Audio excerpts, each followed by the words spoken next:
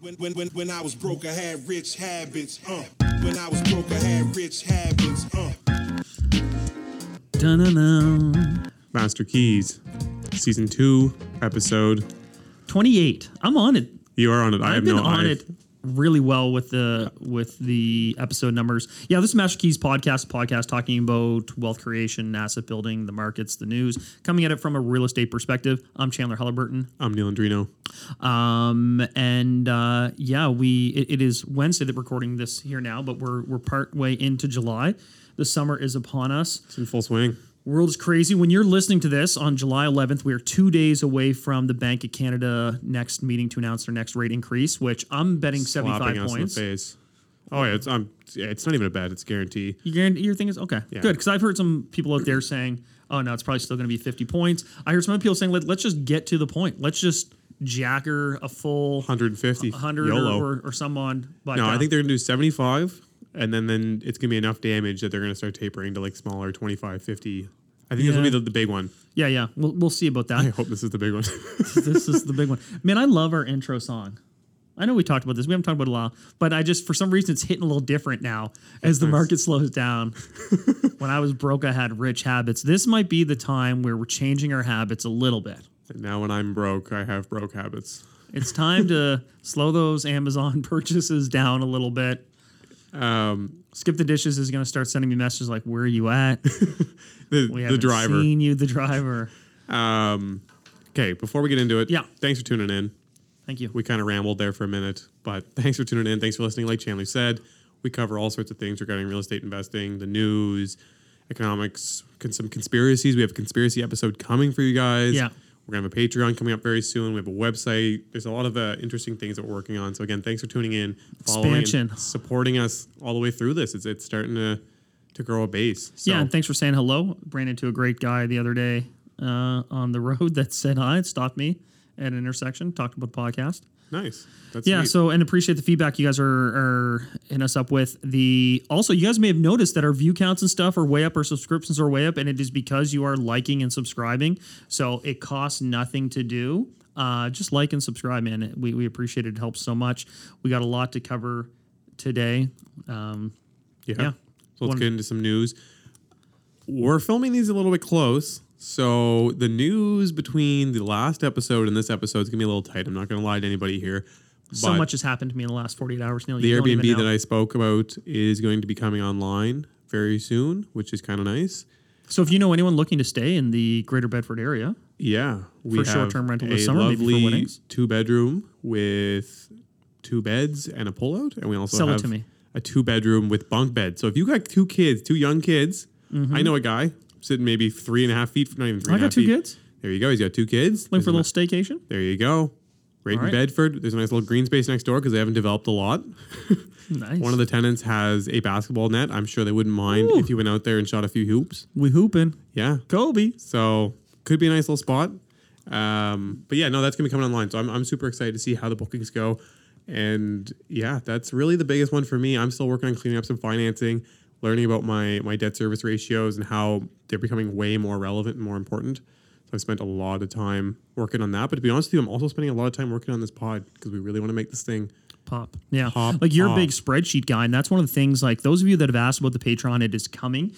We just want to load that sucker up with a bunch of content. So day one, you're in there and you're loving it. Videos, spreadsheets, everything. All sorts of good stuff. You're a big spreadsheet guy. Yeah. And I'm not as on it with the spreadsheet. But right now, if the pencil gets sharper, the spreadsheets matter more.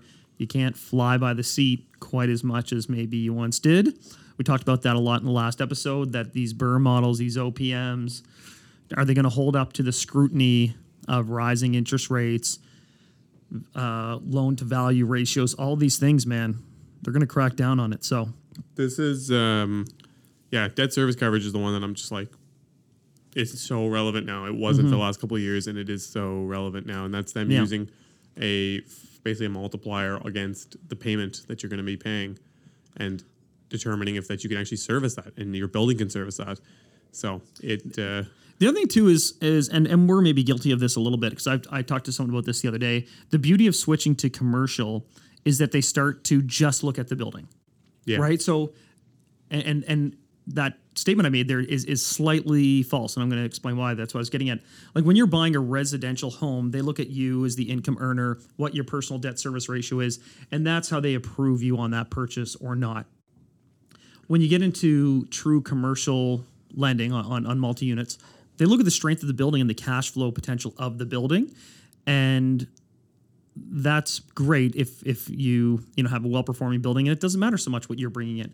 However, if you're buying these buildings that are distressed, or we're going through a time where interest rates are up, expenses are up, and all these things, they start to look at you effectively like securing the mortgage, right? Backing the mortgage. You're a co-signer. You co-signer for your building. Are co-signing your corporation that's then buying the building. Mm-hmm. And I'm doing this deal that's set to close in a little bit, and I got a text last night from my broker saying, so how do you think the seller would feel about an extension on closing? And then I got a text from my lawyer today, so we're probably extending this closing, eh? Which we talked about, and the answer to both was, yeah, we're probably extending this closing. Yes, please. But the lender, and this is a 62-38 loan to value. So those of you thinking, running your numbers, being like, all right, I just need to figure out a way to get 25% financing, and maybe the vendor will hold paper, blah, blah, blah, blah. Try 62-38. Plus broker fees, plus closing costs. application. Like 3-4% on top of that. So Yeah. 42% of the place. Yeah. And not only that, I'm like, all right, well, at least that's good. They won't ask me too many questions. Man, they are doing a deep audit on my personal well-being. Mm-hmm. My sales corporation, checking out that income, my personal income that I'm claiming. Why my do you own wife, so many dune buggies? Yeah, what is your... Why is there 8 RAV4s? They want to know. I'm RAV4 rich, dune buggy rich, cash poor. You checking your wife? Oh, yeah. Yeah. Wow. Yeah. I mean, and my wife is awesome. And early on when we were starting, she had the better income, right? So she felt like a boss, like co-signing all these things. Her credit was better than mine. Her on-paper income was better than mine. She still holds this over my head. And she sent me this meme the other day that was like, if you want to grow, make sure you've got a significant other that has good credit. And they took the word significant. Yeah. And broken down, significant is sign if I can't. No way. And it's like, yeah, make sure you got a significant other with good credit. And she sent that to me as like a slight dig because, especially early on, like she was helpful. But anyway, yeah, man, they're doing a deep dive on everything. And I'm like, man, I'm already putting down 38%.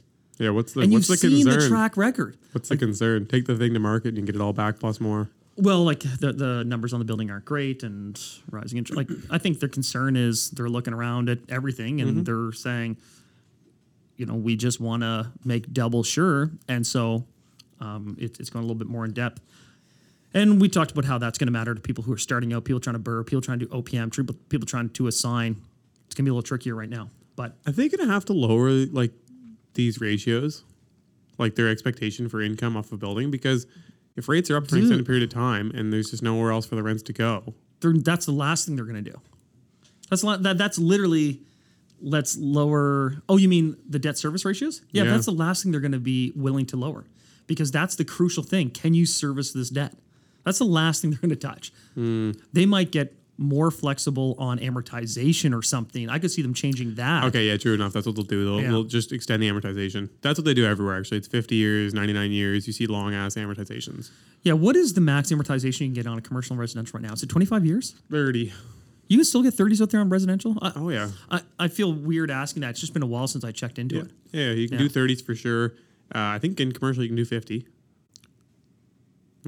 I know the CMHC stuff, they're doing 50. And that's CMHC will do 50. Yeah, that's one of the big appeal. I had on I think one of my houses a 30 year. When I was first in the game, they had just changed from 0 down, 40-year amortization.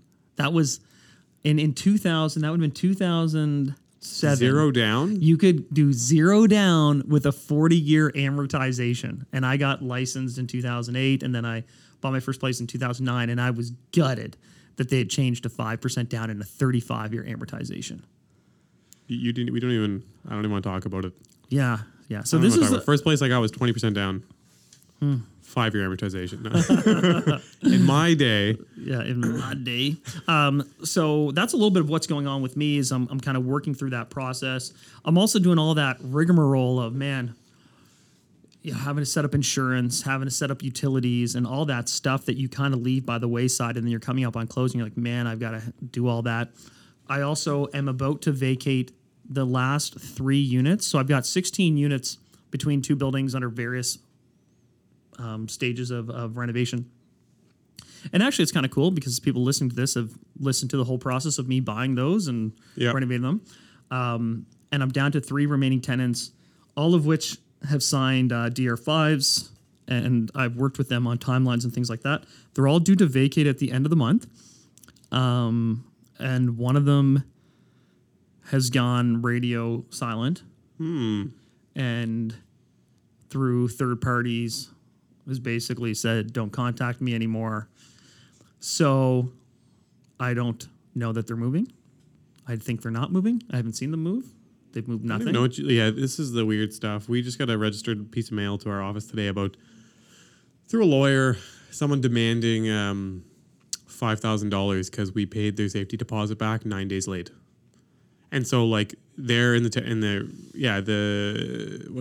know what to call it. The tenancy board has a thing that you can fine, like landlords can be fined up to a maximum of $5,000 for not following some of the rules in the Tenancy Act, which would be like ripping the doors off and like knocking over a building with somebody living in it. That would be the maximum penal fine. And so we have the smallest infraction, which is we missed the due date for the... What is the due date for return security 15 deposit? 15 days. Oh. So 15 days. I didn't even know there was a due date. I just kind of say, I'm going to go by and have a look. You're moved out. Okay, I'll go check it out. We got a payment processing system, and they went through that, and it's a little slow. And it's about time. It was approved before the 15th day. But by the time the system takes the money, mails the check, or whatever it does, it takes like another week. So it was 9 days after that it was physically delivered to him. And so he got a lawyer, and the lawyer sent a demand letter for $5,000 as like the penal, as the fine, as the penalty for doing this. So, anyways, we're going to tenancy board to see what the result's going to be. I'm not too concerned. I do not expect it to be $5,000. It won't be $5,000, but there might be like an interest penalty on it. We offered him $250, which I thought was fair. Like his safety deposit was like $400. Yeah. So we'll give you $650, and we can just they're gonna have to prove damages in the amount of $5,000 at some point. I know the tenancy board is different. How can you do damages of $5,000 off of a $300 damage deposit over 9 days? Interesting. Keep us posted on that. I think that's very cool. Watch me eating my words next podcast. So I just kind of checked for $5,000. Maybe. Trying to make a news headline. This is why you try to avoid the tenancy board. And I've gone through this process now with, 50 odd tenants, maybe more, and it's all worked out. Like, knock on wood. Yeah, same. I try to do right by people, and it's not a great situation. I'm not going to pretend to, I'm not going to pretend it's a great scenario to displace people while going through this process. You just try to work with them. And this is someone who I've been working with for 6 months, and we have a signed agreement that they're going to vacate. And now the rubber's hitting the road, and they're not vacating. It doesn't seem like they're vacating. And I've been told by multiple people in the system, I guess for lack of a better term, to get a sheriff. Yeah. I've never had to get a sheriff. Have you ever had to get a sheriff? Yeah, we've done sheriffs. Really? A fair number of times. I might need a sheriff contact info. It's quite intense. And of course, the day I would do it is July 1st, which is a holiday. Oh, good times. Yeah. Good times. So, Canada Day with the sheriff. You can see how far ahead we are recording this. Yeah. I shouldn't have spoke about that. But anyway, that's what's new some with more us. exciting news. I think our news is kind of boring. We're kind of dreary right now. We got nothing exciting going on. Yeah. Chandler's doing this stuff. I'm dealing with some random crap. Nobody wants to hear about that. Let's get into something This cool. is the real. Do you have any news? What do you got over there? You have no news. Yeah, for people who are watching, read that. Neil did his homework. I didn't. Yeah, what are you doing this time? Usually you have all your homework done. Listen, it's Date Wednesday. You know this. It's true. It's Date Wednesday. All right. Well, I'll give you a couple ones. So we're all doom and gloom. The market's completely dead. Houses are never going to sell for anything ever again. The market's like toast the next 7 years. You'll never see your money back. Don't buy a house. In Texas, I think it's Paytian Properties sold 22 10-plus acre ranches in under 30 minutes. Literally listed them on their website.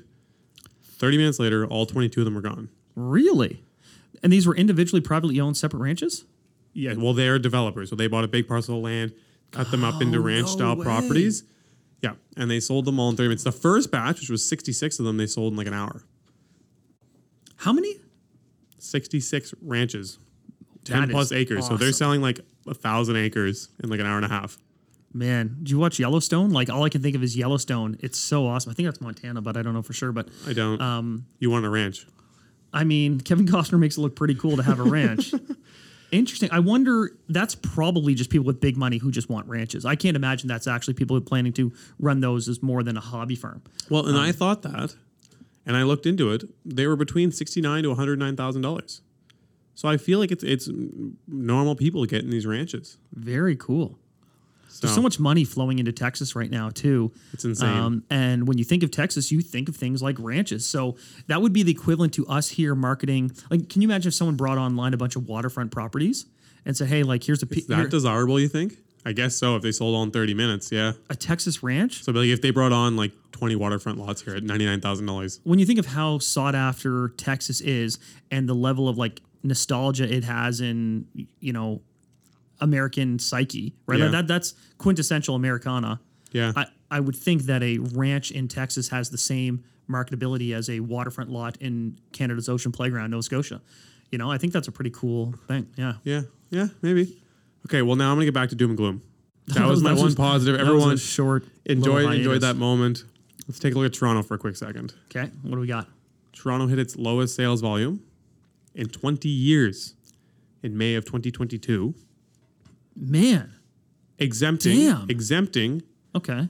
May of 2020 because that's when COVID had just hit. But outside of that, they had the lowest sales volume in 20 years, down 40% year over year. What's crazy about that is when you think of how much that city has grown in the last 20 years, you'd think that that's almost statistically impossible. It'd be one thing if you took the same number of properties and you'd have a year that would be down. But the city itself has probably, I don't know, doubled in the last 20 years. Probably doubled, yeah. So to have the lowest volume of sales in 20 years in a city that just doubled means you've kind of actually done more 40% less. Yeah. Like 80%. Well, not 80, but Yeah. like 60% less. That's wild. Yeah. I'm not surprised. The Prices number of teetered a little bit. They're not like as crazy down, but Mm-hmm. the prices teetered a little bit. And we're going to talk about that a little bit later on about what things going on in this market. Are realtors to blame? Who's to blame? What's going to happen? We dive into it a bit more. Yeah. But prices haven't teetered as hard. What were we going to say?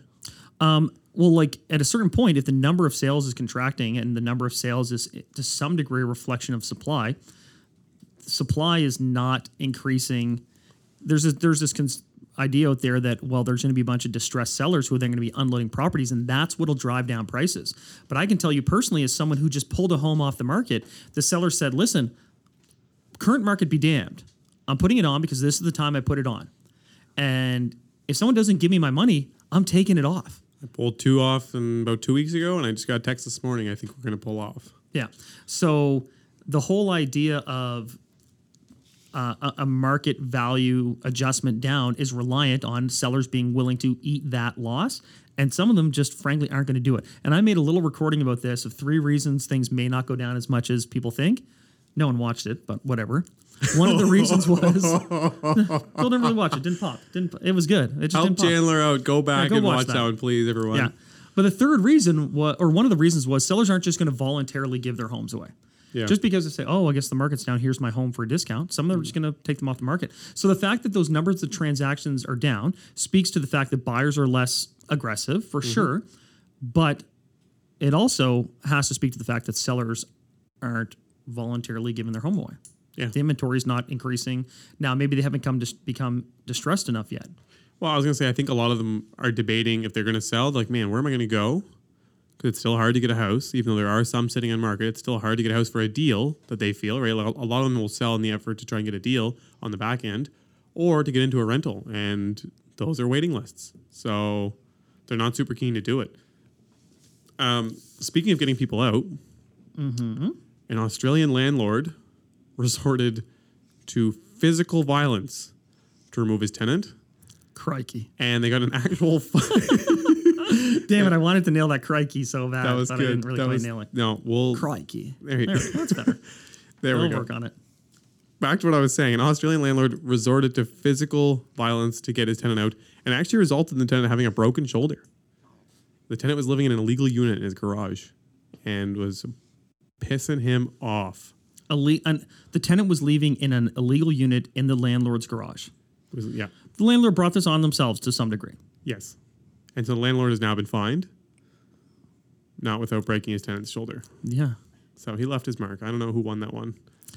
Yeah, this is, luckily I've avoided this too. I had someone threaten to burn the building down and to burn my car. They're like, and I seen what you drive too. I'm like, do you keep your hands off my RAV4? I thought you were going to say insurance money. No, yeah. There's a couple places that wouldn't be bad, but have you ever had any altercations like that? This one, no, I honestly have not. Yeah, thankfully, knock on wood. No one wants that, man. Nobody wants that. It's also a very stupid way to handle things. We've had some pretty angry tenants in the past, and if that's the case, we usually don't get involved. We'll just allow the sheriff to handle it. We always try and be diplomatic as possible. We never do anything like super sketchy or ripping doors or windows off. Like, we don't do any of that stuff. And we usually offer like more than they're going to get through tenancy board. So no one's ever been like crazy against us. And we're usually pretty chill about timelines as well. Mm-hmm. I've never had. But that's a tricky scenario because the landlord rented a unit that's not legal. So on the one hand, the lease, you could argue, is void in a certain sense. So we should be able to get that tenant out easily. But the tenant also has this card of like, you're renting a unit that's not legal. Well, this is why he lost a tenancy board, is not because he lost the tenancy board. He won the fight, but he lost the tenancy board, and it's because the unit was illegal. If it was a legal unit, he would have got away with this. He could have. And honestly, he's probably like, I don't care. Fine me. Just get the person out of here. He could have beat his ass and been fine. Yeah. Maybe he would have had like a police charge at that point then. But that's the next thing that's coming for sure. Yeah. What else you got for news? I've got something. I've got a couple things on here. It's sparse, but it's good stuff. A new CMHC report, because we talked a little bit about this and what's going on nationally. Oh, you want to dive in that? We'll dive in that. No, you go into that. I'll talk about that next. I want to talk about this new CMHC report because the big question that's going on right now is housing supply. And as much as people want to talk about the market slowing down, maybe that opens up some affordability, et cetera, and people are really cheering that on, there are a few reasons why houses are not going to go down in price. And please return to that little TikTok video that no one watched. Because you remember one of my other ones? I'm putting you on the spot here. My other reason... I was one of those people that didn't watch. Oh, God, I put my heart and soul into those. I bled for those. One of the reasons is like we can produce about 200, maybe 250,000 new homes a year. And we're bringing in 400,000 people. We've talked about this a few times, and we're very much pro-immigration here. Yeah. The challenge there is obviously that is inflationary pressure on the cost of housing, both rental and ownership. If you're only building 250 a year and you're bringing in 400,000 people, simple math, man, supply, demand. Yep. So CMHC estimated that by the year 2030, so 7 years from now, we'll build 2.3 million new housing, right? 2.3 million new housing units. That's a lot. It sounds like a lot. In order to meet affordability, we would need, and affordability by CMHC standards is 40% of household income, just for people who are checking in, we would need to build 5.7 million. So we're not even going to build half. We are going to be short by $3.5 million if we wanted to hit affordability by CMHC standards. 3.5 million houses, not dollars. In addition to the 2.3 we're already slated for. Right? So in the next 7 years, the idea is that we're going to build $2.3 million home. Like that is our current capacity to build homes. And in order to hit any sort of affordability metrics, we're actually going to need an additional 3.5. Man, the struggle is though, there's just no money to buy the new ones. There's no labor, there's no land, and there's no fast approval process. It's hooped. It's hooped. And now with interest rates, the developers aren't going to be able to do it. Right. So all these things, that 2.3 projection is probably without the situation that's going on now. So it's actually going to be lower than that. So we will be well under half of what we'd need to hit affordability. They're going to freeze immigration. Calling it now. They're going to freeze immigration. You think so, eh? Yeah. And that is a staunchly conservative economic outlook. It has been historically, not that's broad strokes and there. It is bad for the country. It's bad for the country, we but do no business, so we get hooped when we cut out immigration. These are these knobs that you're trying to tinker with. Like, all right, do we slow immigration? I should not have done that. Do not crop that out and make a video of If that. anyone's listening right now, go to the video immediately. We might need to edit that out. Oh my gosh. Chandler had one cocktail at lunch, and it's Yeah. just cut. It's half cut Wednesdays. As we all drink beers in the studio. So you're trying to turn these knobs, one of which is immigration. But immigration is the same labor supply that we desperately, desperately need. We're trying to build these houses to provide for people, but we don't have the labor to do it. Here in Nova Scotia, we're doing about 2,000 completions a year, give or take. Yeah. Is that kind of what you're hearing about there? Yeah. Like we put on about 2,000 new units a year. In order to meet affordability in Nova Scotia, we would need to do, this according to the CMHC report, about 9,000 a year for 8 years.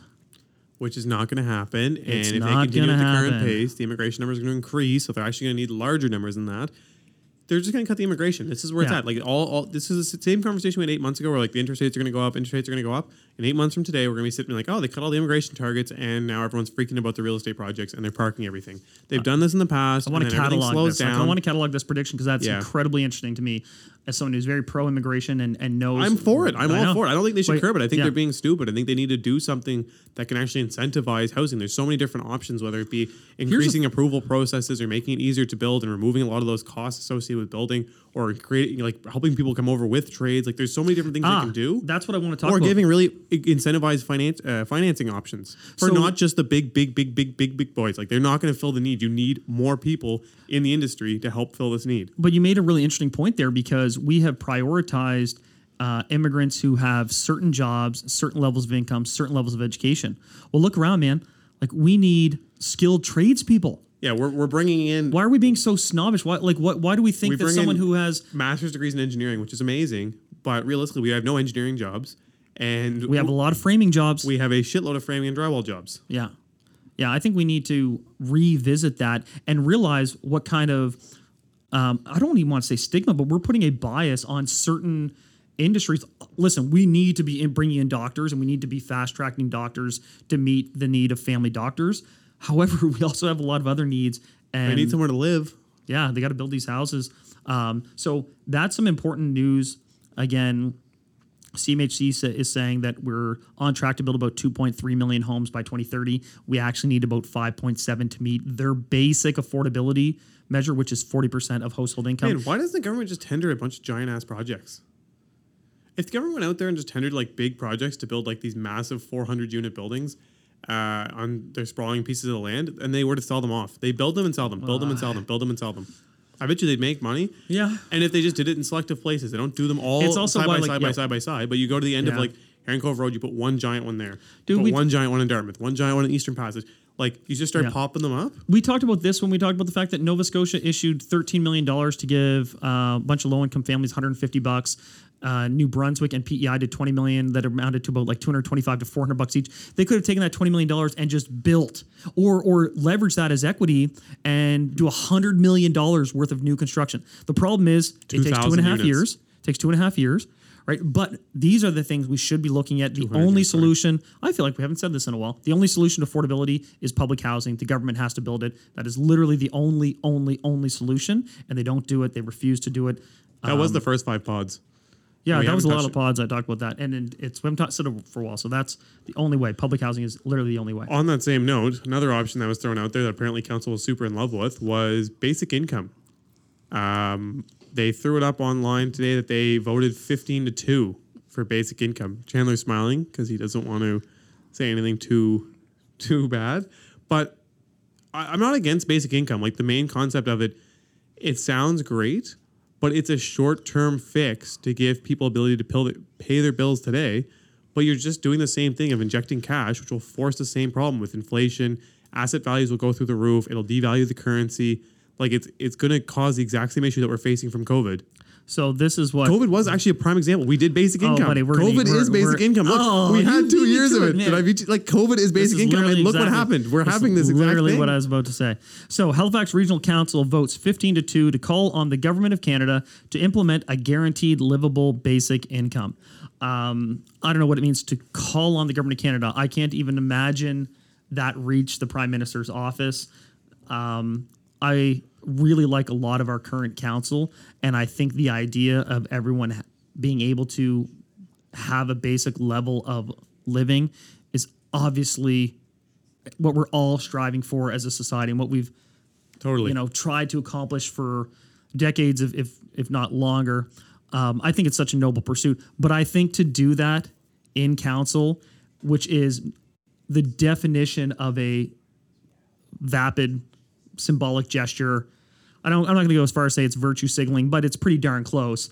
That is the biggest waste of whatever 15 minutes it probably took to vote for that thing. That's like saying I vote for, let's call on the government to end world hunger and war and call on the world to, 15-2 in favor of unicorns who piss gold coins. Like, this is all magical stuff. I would like a unicorn. I'm in. I'm in. And I'm not trying to sound insensitive to a very real issue, but I don't know what they thought they were. I don't know. This is a but stupid solution. It's not realistic, so I don't know what they're trying to accomplish by doing it.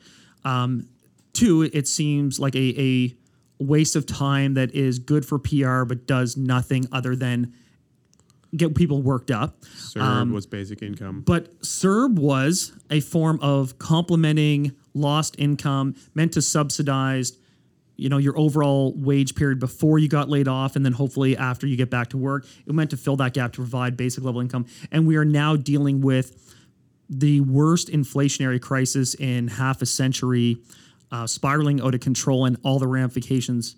So it seems oddly out of touch with reality to put that comment out there. And that seems really insensitive to say. And people are going to say, well, you're out of touch with people who don't have basic level of income.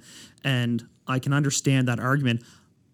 Not disagreeing with the fact that they need the help, but this is not the way to do it. Cutting checks, it's like, are you kidding me? Do you have any understanding of everybody's the in most worse shape? Basic fundamentals of economics? Just giving out money right now. The one counterpoint I will say to this is what just happened.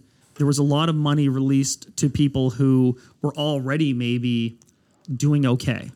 And there was a lot of cheap money issued through low interest and all these things. People who frankly didn't need the money as much as maybe some other people did. Yep. So I understand the idea of if it could be done really well, really targeted, et cetera, but we're just not in a position to print a bunch of money right now. We need to find a way to maybe redirect some funds. Like, here's a noble idea. Take all that money you're making on gas and find a way to, help some of these people. If we need money here, we need to export things to bring money in. Yeah. It's a business. A country is a business, and we're not selling any product. Yeah. And just giving stuff out at a time where it's like, oh, all this money's not worth anything anyway. Let's just give more of it out and think that that's going to somehow help the situation we're in. It's short-sighted, even though I understand the sentiment, and it's hard to say this. It's hard to have this conversation. It's a PR move. It's a PR move. Depending on how they clip this video, we're going to get roasted online, man. But I'm game for that. This one's so cut and dry. Like the real estate stuff, I get it, and like that's one thing. But like this is, like you said, this is basic math, and it's like it doesn't make any sense. Yeah. Especially, and maybe there's more nuance to it. I'd love to see the plan. There was no actual talk of a plan as to how to do this, but to look at what's going on in the world right now and be like, what we should do? We should just give a bunch more made up imaginary money and put that into the economy. It's something crazy, like a quarter of all the Canadian dollars, right? All of the Canadian dollars floating out there in the world right now, in our country right now. Loonies, dimes, the whole all of it. About 25% of it goes to bridge tolls. No, about 25% of it was printed in like the last 5 or 6 years. Yeah, I've heard that. It's the same for the States. I've heard that for a lot of places. Think of how messed up that is. Yeah, it's messed. It's and really then messed. You've got council saying like, oh, we want something that looks really good on social media. We're going to put something there that is effectively just print a bunch more because that'll label it as a different thing. Man, it's frighteningly out of touch with fundamental economic theory. Though I understand the sentiment and I'm not trying to sound insensitive. It's too late. You already do. Yeah, I do. Depending on how you crop that, I sound like a jerk, but whatever. So, on the flip side, another way to get money in this country, which we like to do and nobody likes to talk about, is allow people from other countries to launder their money in. I like the sound of And this. I mean, it's not the worst thing ever because they're buying Canadian dollars, so that's why we always overlook it. I think it was like $2 billion in Toronto recently, And another one just came out that from China. This was like a money laundering scheme that they busted. I think they have like a limit. Like it's like the government knows that the laundering is taking place. They don't say too much about it until it's like really bad. And like, shit, if this hits the news before we take it to the news as a bust, we're going to look really, really bad. And we don't want the general public to get on the point of like, we need to shut this down because they don't understand that we need to sell the currency to other countries. Yeah. Do you know what I mean? Yeah, 100%. So this one was interesting. It's a guy from China. I didn't totally, like I tried to read through it and kind of follow it through, but effectively he received bribes from military officials. And he also paid some bribes and there was some land sales involved. And it was kind of bribes to be able to get access to certain pieces of land and also be able to sell them, I think, to the government. I mean, it sounds super cool, but yeah, it sounds like a wicked. I'd love to watch that movie. Yeah, anyway. Exactly. And so then he comes to Canada and him and his wife claim, I think his wife says unemployed and he claims a $41,000 income. Okay, fine. So approved, moves to Vancouver, which is going to be hard on $41,000 a year. Yeah. 2.5 years later, his Canadian bank account checking is sitting at a balance of $114 million Canadian. So he invested that 41K so well. I don't know what he bought. He did better in the crypto space than we did. Yeah, exactly. Quite a bit better in the crypto space. Quite a bit. And he bought a house for his daughter. And on the FinTrack, a FinTrack is a financial reporting form that we submit to the government, and we're supposed to evaluate the risk of the money that the person is spending on their property purchase and kind of gauge where it's from. So on his first one, he bought a house for his daughter for $12.5 million. And she's 25, and on there it said student as occupation. And then he bought the house 2 doors down for $16.5 million for himself. And so now he's here. He felt retired on There's like a warrant out for his arrest in China because it's been figured out there. And so now they're looking at him here, obviously, as he hangs out in his house with a shitload of cash. But the thing that kind of blew my mind, and this is why I'm like, they know about it and they kind of just let it happen. And like the banks are in on it in some sense. Is again because we need to sell the currency, so we will accept dollars from overseas because that means they're buying Canadian dollars. Is the first transfer was like $40 million, and so this guy's making 41K. He rolls into RBC and he's like, "Hey, my wire is coming in right now." Yeah, and this like, wire about to hit. No problem. And they're like, "How much?" And he's like, $42 million. And then the banker's just like, "Oh yeah, no, totally. That makes sense." And they said when the bank asked, he said so much money on that transfer. Oh, they would have made a shitload on the transfer. They're already like they're instructed from overhead peers that you have to take these transfers in. So I've dealt with people trying to get money over out of countries, and man, they get smoked. My thing was I'm not super familiar with it because I haven't moved the money around, but a lot of my clients are like, man, there is limits in place on how much money you can transfer per week 100%. And per day and all these kinds of things. How do you just bring in 42 million? He would have moved it to a different country and then to here. I'm sure of it. He said, and then they said when they asked him, he said land sale, which was actually partially true because it was a land sale. Yeah. But how we got the land is the not so true part. Yeah. But anyway, so this is what's going on, and this is just like a one single story that they've busted.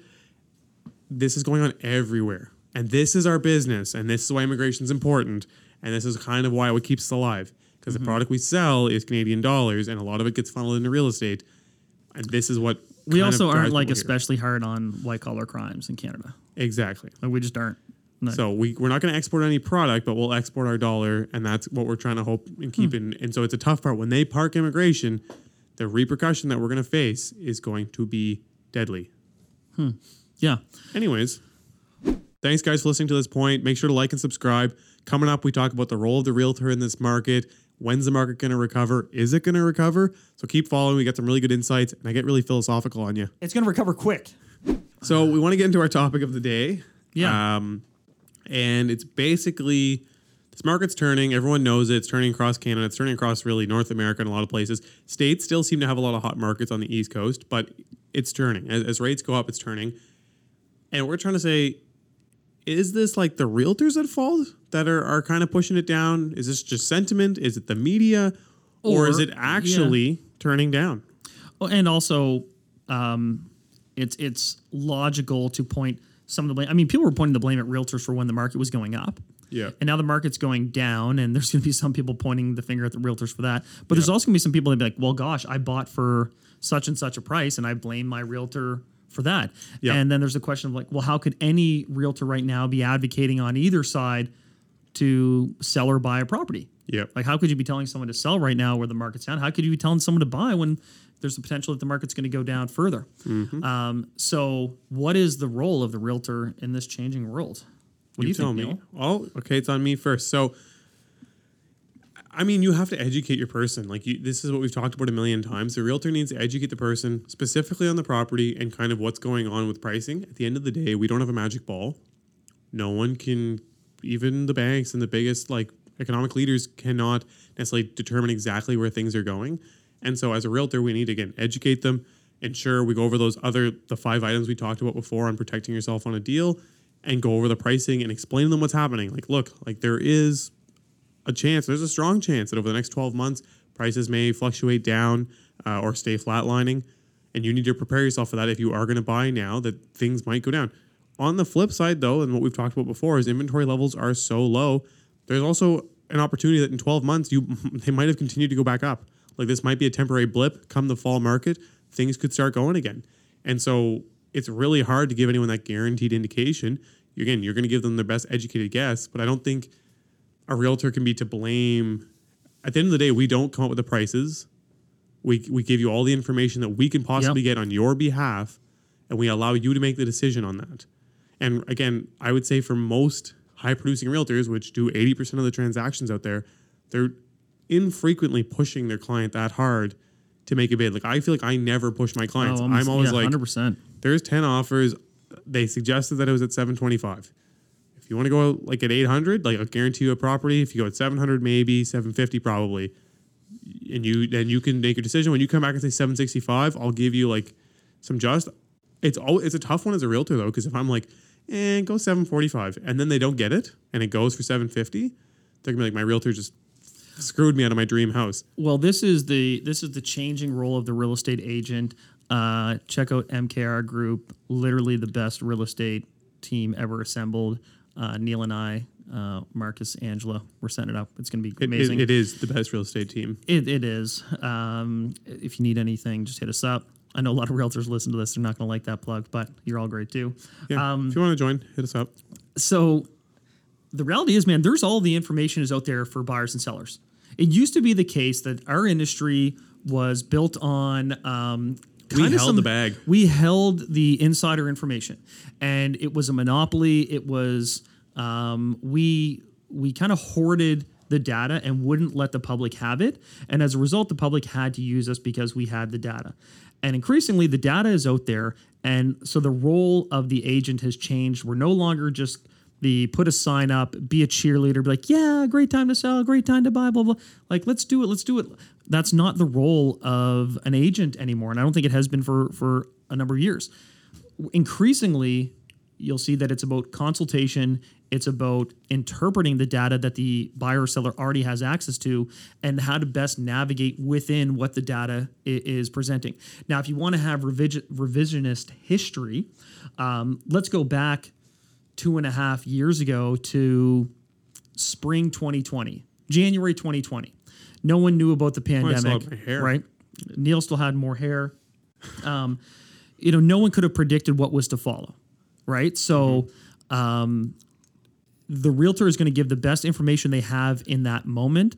May, the market dumped. They're not infallible. And then, a lot of some of the smartest people in the world thought that, oh my gosh, I better cut ties with my property in March, April, May of 2020 because my gosh, the market's probably going to go down. And that was the conventional I remember CMHC and I was ripping on them because they came into our office and like, oh yeah, prices are going to go down 2 to 3% and they went up 7 to 10 or something like that. Do you remember that? I remember that. And then they came back the next year. I'm like, and was like, yeah, any question? I'm like, yeah, can you ask them how they were off by 15%? But the smart money was on that the market was going to dip, and look what happened. Yeah. So right now we are in this another micro moment, a very short snippet, trying to give the best information we can, and that is projecting. Okay, there's a slight downturn looming potentially, but do we know with a crystal ball that that's going to be long term, short term? No, we don't. So we're going to give you the information, and it's the client's decision as a grown-ass adult, which I use that term all the time, You do, I like to it. decide what they're going to do. And on the selling side, if you've got something going on in your life or you want to make a move, like what is the main priority for you and your family? maybe you can do better with the equity tied up in that property if you pivot it to something else. Yeah, you're not going to make the money someone made in February, but man, you're still going to make more money than the person who made in September, who made it in 2021, who made it in 2020, who made it in 2019. You are still way up. So, maybe that still makes the most sense for you. On the buying side, again, here's the data. There could be this pullback. There could not be, but you're buying it this interest rate 6 months from now. It's projected to be this. Here are the pros and cons of this situation. And maybe you're actually buying a property for less money than someone else. Like, this is the data. You also have to take in your intrinsic pants. value. Yeah. What's that? Like, and decide, is this what you want to do for you and your family right now? Do you want to continue to rent? Do you want to continue to live in a basement? Or do you want to do this? It's up to you. Exactly. Right? The two things. So if you're under 20 years of age, you're exempt from all of Chandler's advice. It is his decision to figure out what the price is for you because you are not a grown-ass adult. Secondly, there's a bunch of intrinsic values and like unknowns that we don't know. Like we don't know what the dynamic is. Like if you need to get out of this apartment or you need to get out of this house for a ton of reasons, whether you need more space for a family member, the renting, you're getting evicted. There's so many different things, and that impacts your decision that we can't speak on. Like I get that question all the time. Like, well, I'm having this situation. What would you do? And I try and give my best advice, but I can't impact. Like, you know what I mean? It's not really my place to speak on your life on where that needs to be going. I understand the real estate and I can teach you and tell you everything I know, but those are items. So yeah, you have to think of it as like you are enlisting a consultant who's going to give you the information, and I think that is going to be a big shift for a bunch of realtors who, for the last half century, have just been cheerleaders. Yeah, and like let's do it. Whatever you want to do, let's do it. Yeah. You're thinking of selling, it's a great time to sell. If you're thinking of buying, it's a great time to buy. Well, that's kind of weird because it can't be both, right? Yeah. But now we give you the information, we guide you through the actual property. So I think that is the change of role. I don't think realtors bear any responsibility for this whatsoever, and that's not going to be a popular comment. Ryan Serhant said a really cool fact. I don't have it up for sure, but he said whether it was a down market, an up market, whatever market, he said everyone in New York asks, and just Ryan Serhant, if you don't know who he is, probably one of the top brokers. He's the GOAT. Yeah, he is the GOAT. Like top broker, I would say, in the world or up there. And definitely top broker on social media, YouTube. He's awesome. Check him out. Don't check him out too closely and leave us, but he's really good. Ryan Serhant, love you. But he says people are always asking him, is it a buyer's market, seller's market? Is this a great time? What's going on in the market? Like, what's going on in New York? Because he's right downtown Manhattan. And he said, you know what? Every year that I've been in, it's been the same amount of volume and the same number of transactions, plus minus a few percent. And he said whether it's predominantly buyers, predominantly sellers, it's always kind of going, and it's always going to keep going. And he said it really comes down to making sure that you do a really good job marketing it if you're selling it, and a really good job educating your buyers if they're going to buy it. Yeah. And that's the same really for everywhere. We have larger swings because their prices are through the roof, and they have different style of buyers. But still, like, the concept, it's not really up to the realtors at the end of the day because they're not making the purchases. They're there to help you. But anyways, I think we've defended ourselves enough. No, it's not so much about defending, but it's also just being realistic about not knowing exactly what's going to happen. We know that these interest rates are going to go up. Yeah. Right. We don't know, and that is going to cause a slowdown in pricing. At 8.5%.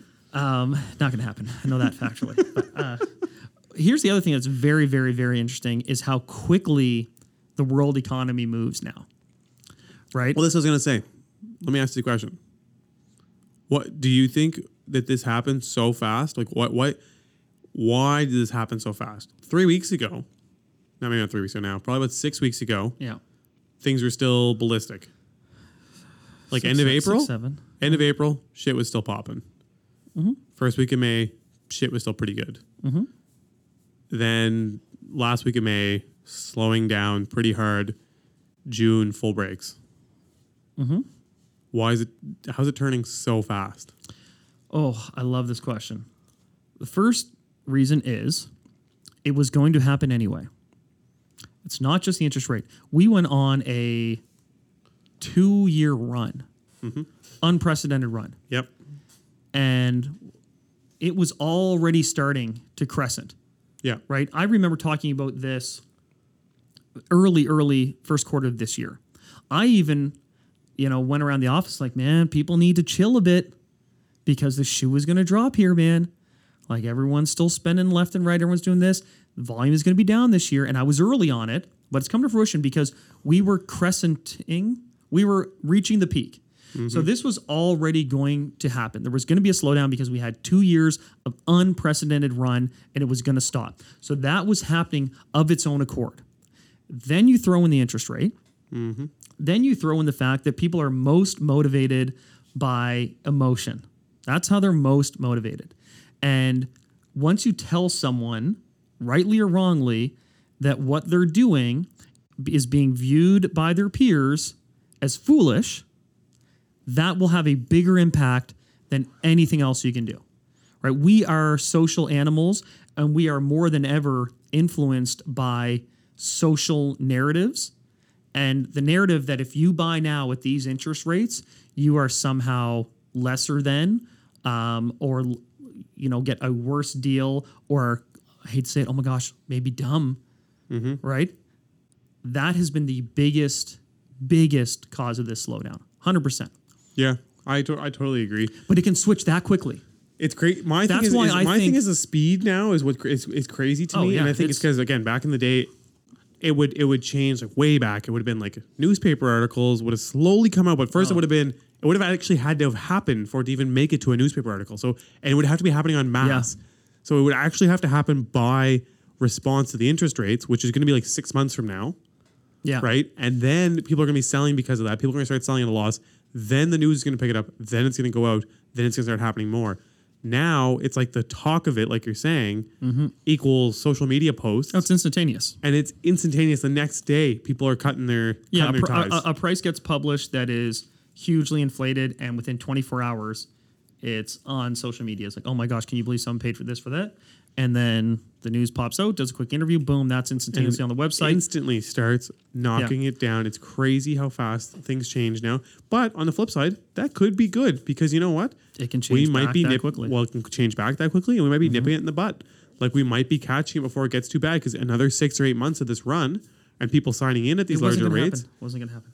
We were already stopping. It was not going to happen. But I'm saying nowadays, but I'm just saying back in the day before they had the social media, before people were able to find stuff out so quickly, like when there's a 25, like when there's a rate hike before, probably only 25% of the population found it or 10%. Yeah, you don't know the economy's you know what I mean? Now everyone knows because you can't open your phone without finding out. Yeah. Yeah, no, it's a gift and a curse, but there's also the real estate market has always been a self-fulfilling prophecy.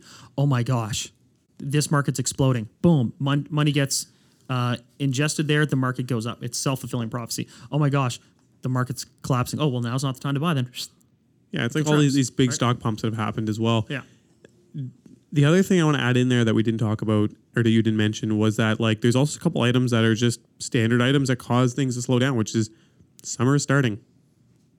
Yeah. It slows the market regardless. Like 100%. July is always a slow month. And what is it? It's July. A ton of people traveling. There's a ton of people just getting away. There's some people just relaxing from work. Like even this week, I find the traffic is way lower and it's grad week. You know what? Everybody took this week off because their kids are graduating. So like driving across the bridge this morning, I'm like, where is everybody? I'm like, oh, it's the last day of school. Everyone took the day off because it's the last day of school. So they're picking up their kids at noon or at fucking 10 a.m. and they're going to be hanging out with them and going to the park or they have a graduation.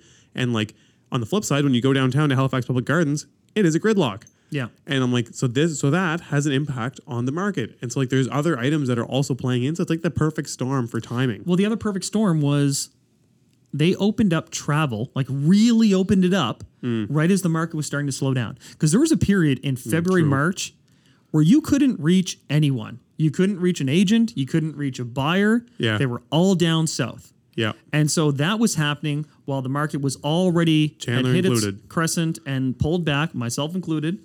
Me too, actually. Yeah. Deals away every 2 weeks. All of these things. And then the rate. And then it's like, well, this must be happening because look at the number of transactions being down last month. You know, a lot of people went on vacation because they hadn't gone on vacation 2.5 years. Yeah. So it was that perfect storm. And then once it happens, now the snowball is rolling. So my optimism is that we will get through this. And then when things turn back, it'll be quick, man. I really feel like the recovery will be quick now. You think it's gonna happen this fall? No. But that's not quick by that's. You think next fall? I mean, a real recession is probably 36 months. Okay, like a real recession. I'm just optimistic that it's not going to be that long. Like I'm optimistic that we could have a pretty good spring next year, not 2021 or 2020 levels, but I think we could have a pretty good spring if rates normalize and people adjust to it. Sorry. What'd you spy out there? You just got crazy looking out the window. The boat that I talked about on this podcast that I wanted to buy, same color, Harbor same Hopper? boat. Yeah. Actually, the sea kayak. Now it's a Malibu Wake Setter and it's in all black, and there's one rolling by right now, and it's just making me cranky that I didn't buy one. That's like the douchiest digression ever. But yeah, exactly. It's a huge douche moment. But when prices go down 50%, I'll feel better. Yeah. But no, I'm optimistic that we'll have a speedy recovery because information is, to your point, moves very, very quickly. We adapt very quickly. Sentiment changes really quickly. Like, man, this is the reason we're not talking about stuff for more than 15 minutes. Yeah. Whether it's Will Smith slapping Chris Rock, whether like anything. That happened. You just brought that back up. Like, stuff happens and man, we're over it. I also happen to think that if people really cared about macroeconomics and monetary policy, they would actually be losing their mind a little bit more than they are. We talk about it, so we're in a vacuum and we think this is the only thing that matters. A lot of people don't care about inflation and don't care about the bank rates and all this stuff. So most people are unaffected by it, and that's why they're still spending because they don't care, and that's a bad thing about our society. We don't care about it. Man, it's the same reason voter apathy is down. And this is why the worrisome thing is, can you actually curb consumer spending where people are just used to having what they want? But I'm optimistic that when the recovery starts, it'll be pretty bullish because we still have all this immigration. There is a lot of money around. Should people care? Yes. On average? Yes. Yeah.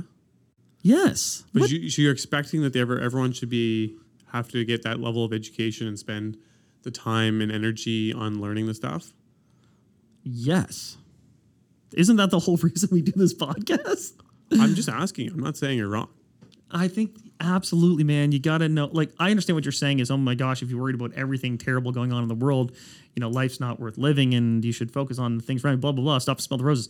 But man, for the good of yourself, for the good of the people around you, for the good of us as a society, yeah, maybe you should care about our monetary policy and what's going on in our economy. No, I don't disagree. I guess more so my point of it was not that, I agree. That's why we're doing the podcast, to help get out the word from the little bit that we know, or at least our opinion about it. But it's more just like, does everyone need to know that, or is there a way to offer the information to people in a more consumable fashion so they don't have to spend a ton of time? TikTok videos. This is our TikTok videos, but I like to think we're making a tiny friggin' difference out there. That's cute. I don't know. But yeah, no, I see what you're saying. So I see what you're saying also. It's just like, it's tough because there's so many things people need to know, and there's so many things that you need to take care of. And like, how can there be an expectation that everyone's going to understand all of these things and then be able to defer their own opinion? And I guess right now everyone follows a certain set of news bases to make their decision and do the things that they need to do. I don't know. It's just like, and also I'll never fault someone for prioritizing what's in front of them right now. The people who are just trying to get to their next meal or their next rent payment or whatever it is, I can understand if they're like, you know what, I don't care about monetary policy. I care about, what can I get in this moment to get me through? I get that, man. I do. Like, just enjoying the friggin' first world. Like, to be in the first world, does it have to be this intense all the time? Like, you want to be able to just enjoy your stuff, It's gotten really philosophical today. I have. I don't know. I have.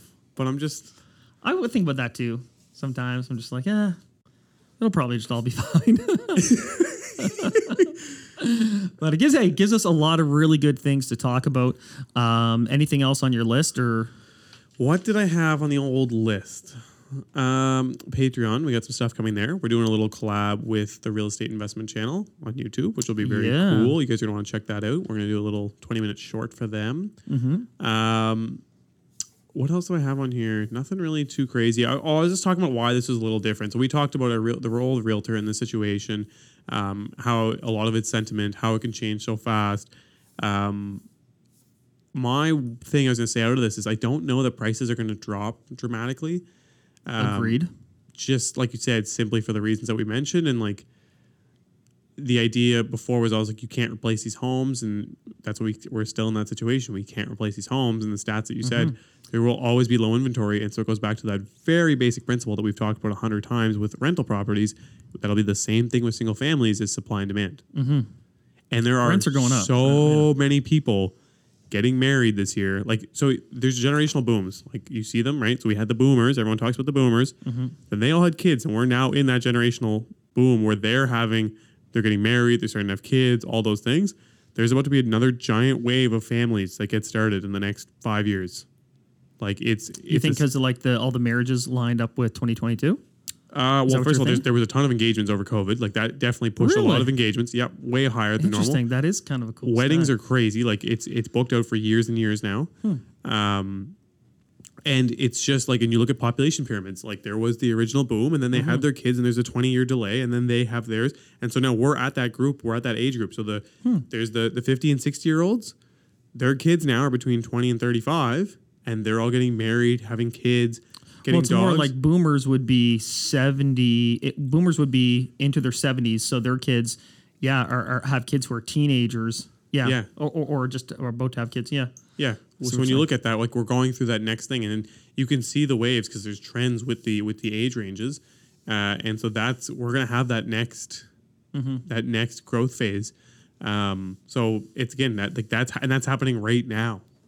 So again, that's gonna have another push on the housing market, and even though rates are up a little bit, people are still gonna have to buy. They might not necessarily buy massive homes, so you'll see more. I think more new construction of smaller houses, and different options and alternative methods of construction that'll make it more viable. But it'll continue to push the prices up. And for the stuff that's constructed now and the bigger stuff, the bigger lots, bigger condos, they will continue to push the prices up as well. So this is a very temporary blip. And I say temporary, it might be 18 months or 24 months, but it's not like the market's just done forever now. No, gosh, grand scheme of things, it'll be short. So. All right. Listen, check us out online, like, subscribe, all that good stuff. We promise we've got the Patreon stuff coming. If you've listened, 2 weeks. 2 weeks. We're going to have a Patreon. Weeks. We're also going to have a website. We're going to also have an MKR release. There's going to be a lot of good things that are coming up. Yeah, 2 we're weeks. trying to pin a date down. So if you actually feel like, man, it'd be kind of cool to just meet up sometime, meet like-minded individuals, we are going to have that party. And chances are, if you've listened to this point, you're the kind of person who might actually show up. So let's do this thing. We're gonna throw that party. It's gonna be coming soon. Thank you so much for listening. Thanks a lot, guys. Thank you for tuning in for this episode. Don't forget to subscribe to the podcast on whatever platform you use. And if you're on Apple Podcasts or Spotify, give us a rating and send us some feedback. We'd love to hear from you. You can find us on social media at Master Keys Podcast. See you next week. When I was broke, I had rich habits. When I was broke, I had rich habits.